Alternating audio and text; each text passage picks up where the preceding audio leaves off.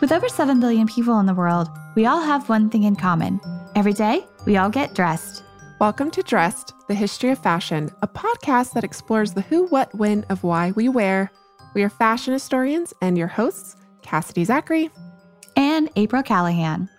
So, welcome to our Fashion History Mystery Minisode, where we answer your questions, our listeners. And today's question comes from Ellie Moscato, who wanted to know how clothing has historically been protected from sweat stains. And this is an excellent question. It is, and it leads me to get to talk about one of my all-time favorite garments, and that is the chemise undergarment. I know you've probably heard us say it on Dressed, and I will say it again here, that the chemise is by far one of the most important undergarments employed by men and women for centuries. Because prior to modern technologies that surround laundry, men and women had to hand wash all of their clothing. So, this is pre-fast fashion world. So people could only really own a handful of pieces of clothing. The average person, wealthy people had a lot more, of course. But so if you think of the wealthy people and the clothing they're wearing, like say 18th century brocade silks, April, or 15th century Italian velvets, I mean, you can't wash these things. So this cotton or linen chemise undergarment were incredibly essential in keeping those outer garments clean or cleaner, because that undergarment could be easily washed. Right. And it was the layer that was worn directly against your skin. So it was separating your outer garments from the body, basically. And if I remember correctly, for a little while, you had an Instagram feed. Oh, yes. That had all to do with this chemise. Right. It's called Find My Chemise. And that was actually really fun. I've not posted to it for quite some time, but perhaps I'll get back to it. So it's this Instagram that I created called Find My Chemise. And I posted images of art that really spanned hundreds and hundreds of years. And it becomes this fun game because if you look hard enough in these artworks, you'll almost always find the chemise peeking out at the cuff edge of a man's doublet or the neckline of a woman's gown.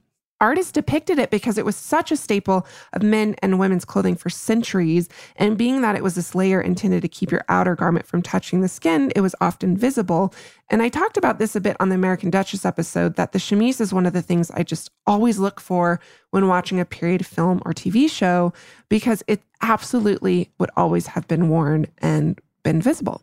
And not only the chemise was protecting kind of like the outer layers of the, probably more expensive, finer textiles. Also, too, if you look at a lot of bodices from the 18th or 19th century in terms of women's wear, they're also lined with linen or kind of like a buckram on the inside. And in some of the classes that Cass and I took in grad school, when we were looking at things and trying to ascertain if some of these garments were actually authentic from the time period or not, one of the things that we were actually trained to look for, especially in the 18th century, if you see a bodice that is not lined with like a linen or something, a more humble fabric on the inside, then it might be fake. Or maybe that lining had been removed. Oh, yeah, that's a very good point. And then you come into moving into the 18th, moving out of the 18th century and into the 19th century, you see the invention of dress shields, which is pretty fascinating. So, another step in protecting your outerwear from your natural body's sweat. So the first ad for dress shields actually appears in Harper's Bazaar in June of 1873. And that's only 5 years after the magazine first launched. And I also want to say that I actually still to this day employ dress shields in my garments because it's something that you can sew or snap in to your, like your cashmere sweaters or something. So it really is still a technology that's being used today. Yeah. And they're basically, we didn't really describe what they are, but they're basically like little pads that go into the armpit area of a garment, right? Did I describe that properly? Yeah. It may be that dress shields may have been one of several types of sleeve protectors that were being used in the 19th century. Because, Cash, you mentioned that the first ad for dress shields was in Harper's Bazaar in 1873. But I also saw another ad for dress shields. It was a few years later in 1877. But that ad mentions that their dress shields are more effective than other types of sleeve protectors. So it seems that in the past, there was kind of like this genre of products that you could get for your sleeve area in terms of perspiration. Yeah, and which leads us to the next point, which you always think about historically is what did people use to not only protect their garments from sweat, but what did they use to, maybe mask odor or what did they wear to prevent perspiration or help with perspiration? I think something that's really interesting too, like if you think about weddings and why brides historically wore bouquets, I think one of the stories, I have to do a little more research, is that why women use bouquets is because they needed that floral smell to help, mask our natural body odors. Have you heard anything about that, April?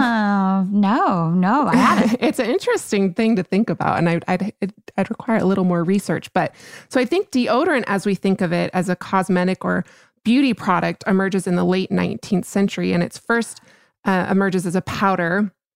And the first mention we could find in a fashion magazine was in March of 1891 with an ad for Royal Perea body deodorant. And the tagline was, "The absence of all odor is the sweetest perfume." I love that. And shortly thereafter, in like 1894, we start to see this hybrid of the two. We see ads for deodorized dress shields, which is fascinating. Evolution.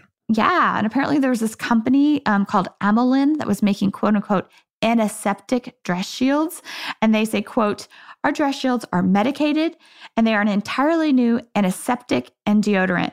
They are perfectly odorless, non-irritant, absolutely harmless. The only efficient deodorant yet discovered possessing these invaluable qualities. Amelin dress shields are made of pure rubber lined with a highly absorbent fabric which absorbs all perspiration, preventing the staining of the dress, and the lining being medicated with Amelin. An odor of perspiration is destroyed." And Cass, this is hilarious. They came in sizes. I'm not sure what size my armpits are, but they came in sizes small, medium, extra medium, large, and extra large. And apparently you could get samples sent to you in the mail for anywhere between $10 and $15 today. What's an extra medium? I don't know. That's a really good question. I wish you could still, that would be the fantasy, right? To be able to still write in and order some of these things for 35 cents and have them magically appear at your doorstep. I guess it's like the Amazon. Yeah. Things have really gone mainstream when you start to see luxury versions of everyday products. And so Deodora was advertised in Vogue in 1906 as being created by a Paris physician who attended to royalty. And its new purveyor, Jean Carrington, had been given the recipe, which she was now revealing to American women for the first time. So for $1 or $28 today, she would send you 4 ounces of, quote, sweet, fresh deodorizer for the skin and wearing apparel, packaged in, quote, purple and gold box, carefully wrapped and privately addressed. And she encourages you to hurry and write because she can only supply a few customers. I like that it's privately addressed because you don't want anyone to know that you're wearing deodorant, right? No.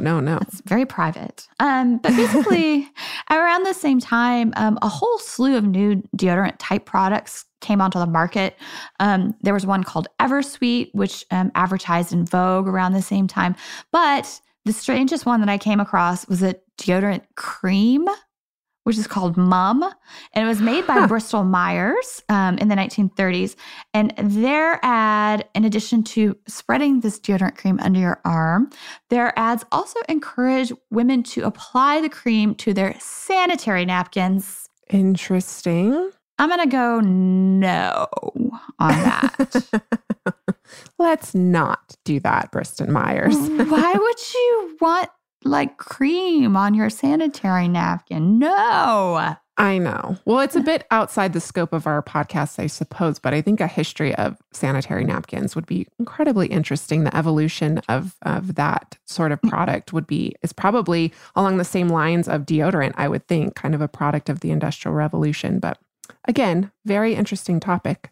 Actually, some of my students have asked me about this in the past in class in terms of like, how did women deal with getting their periods historically? So maybe we'll get to that one day.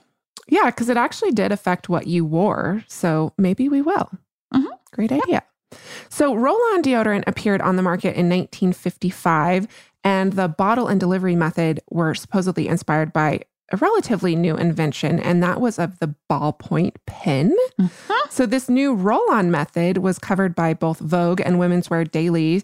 It had mixed reviews, but some people thought it was a little bizarre. Yeah. And these reviews were really, really funny. They were talking about like how certain markets like in Ohio or like Arkansas or like all these different markets liked it or didn't like it. So it was like actually kind of like a hot topic of discussion. And of course, that kind of leads us all the way to today because we still, have roll-on deodorant products. I just put some on this morning.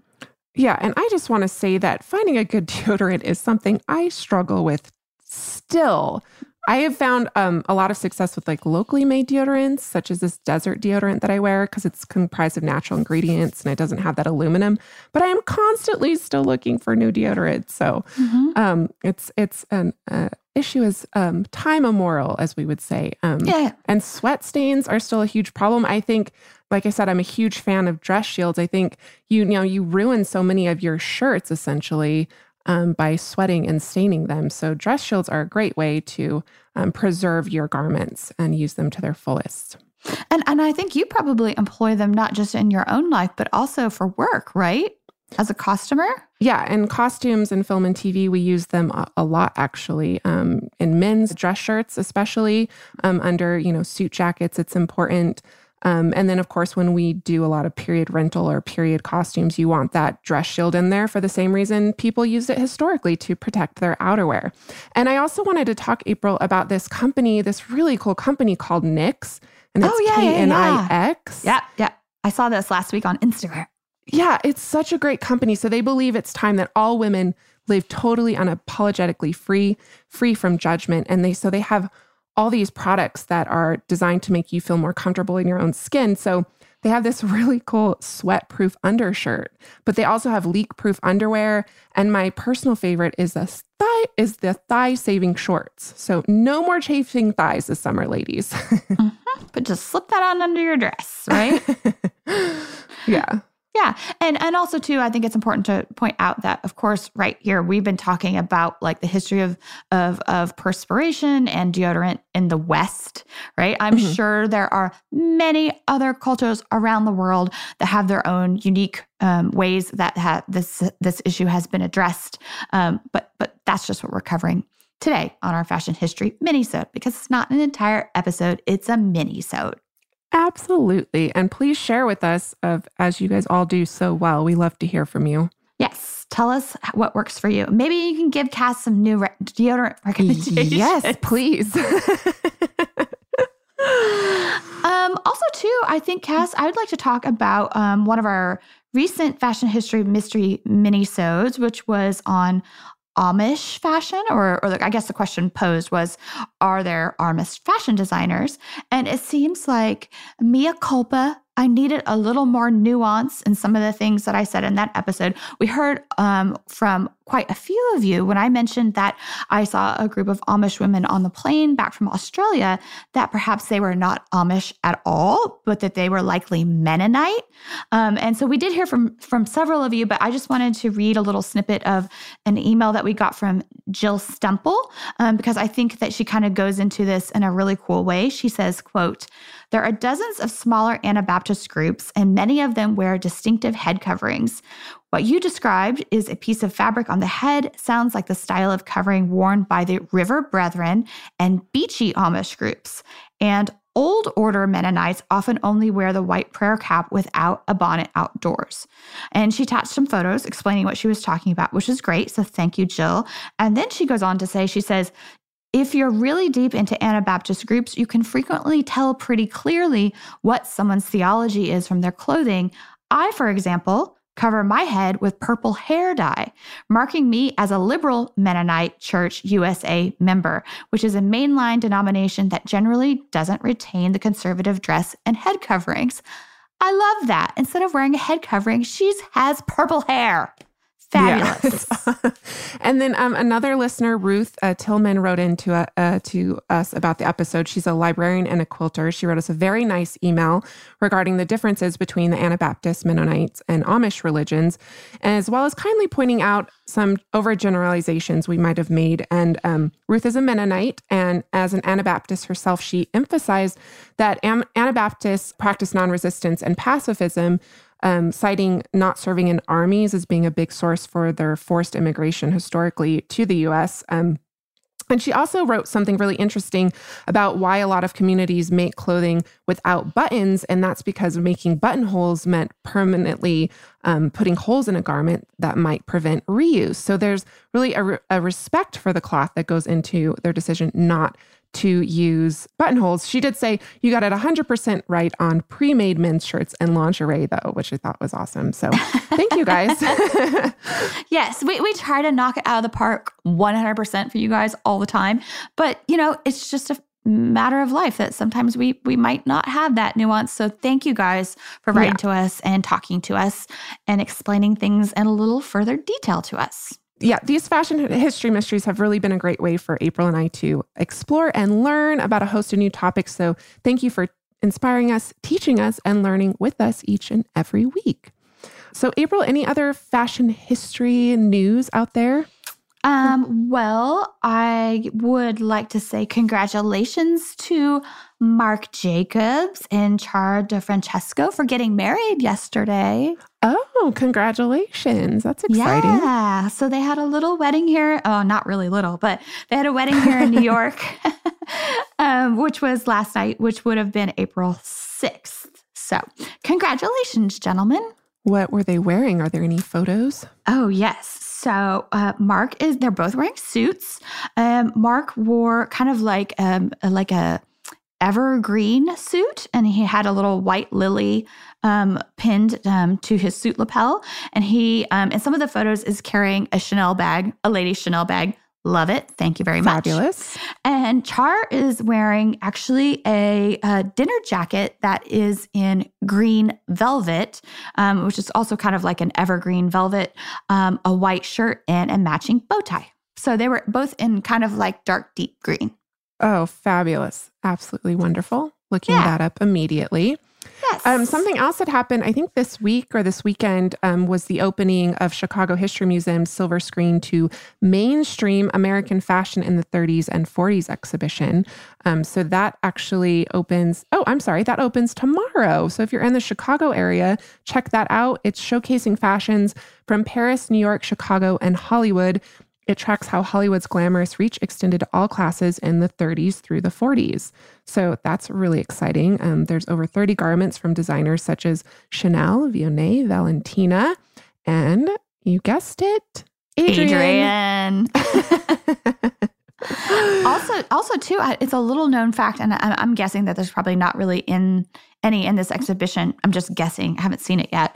But Bonnie Cashin also designed for Hollywood for a while, too, which is a lesser known part of her career. And we will do a Bonnie Cashin episode absolutely sometime later this season. Yeah, a lot of designers had traveled to Hollywood. Chanel did, too, at some point, right? Yeah, she hated it. Yeah. So that intersection of fashion and especially Hollywood in the 1930s was an incredibly productive, inspiring, beautiful period.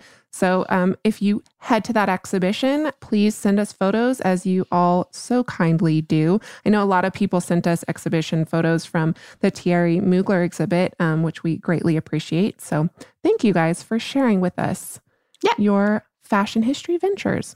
Mm-hmm. And I think that probably does it for us this week. Cass, yes? That does it for us. That's another episode of Fashion History Mystery. Thanks to you, our listeners, who we love. Yeah.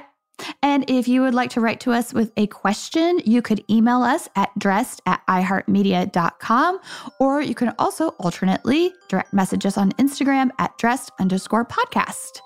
So please tune in next week to our full-length episode on Tuesday. Until then, see you next week. Bye.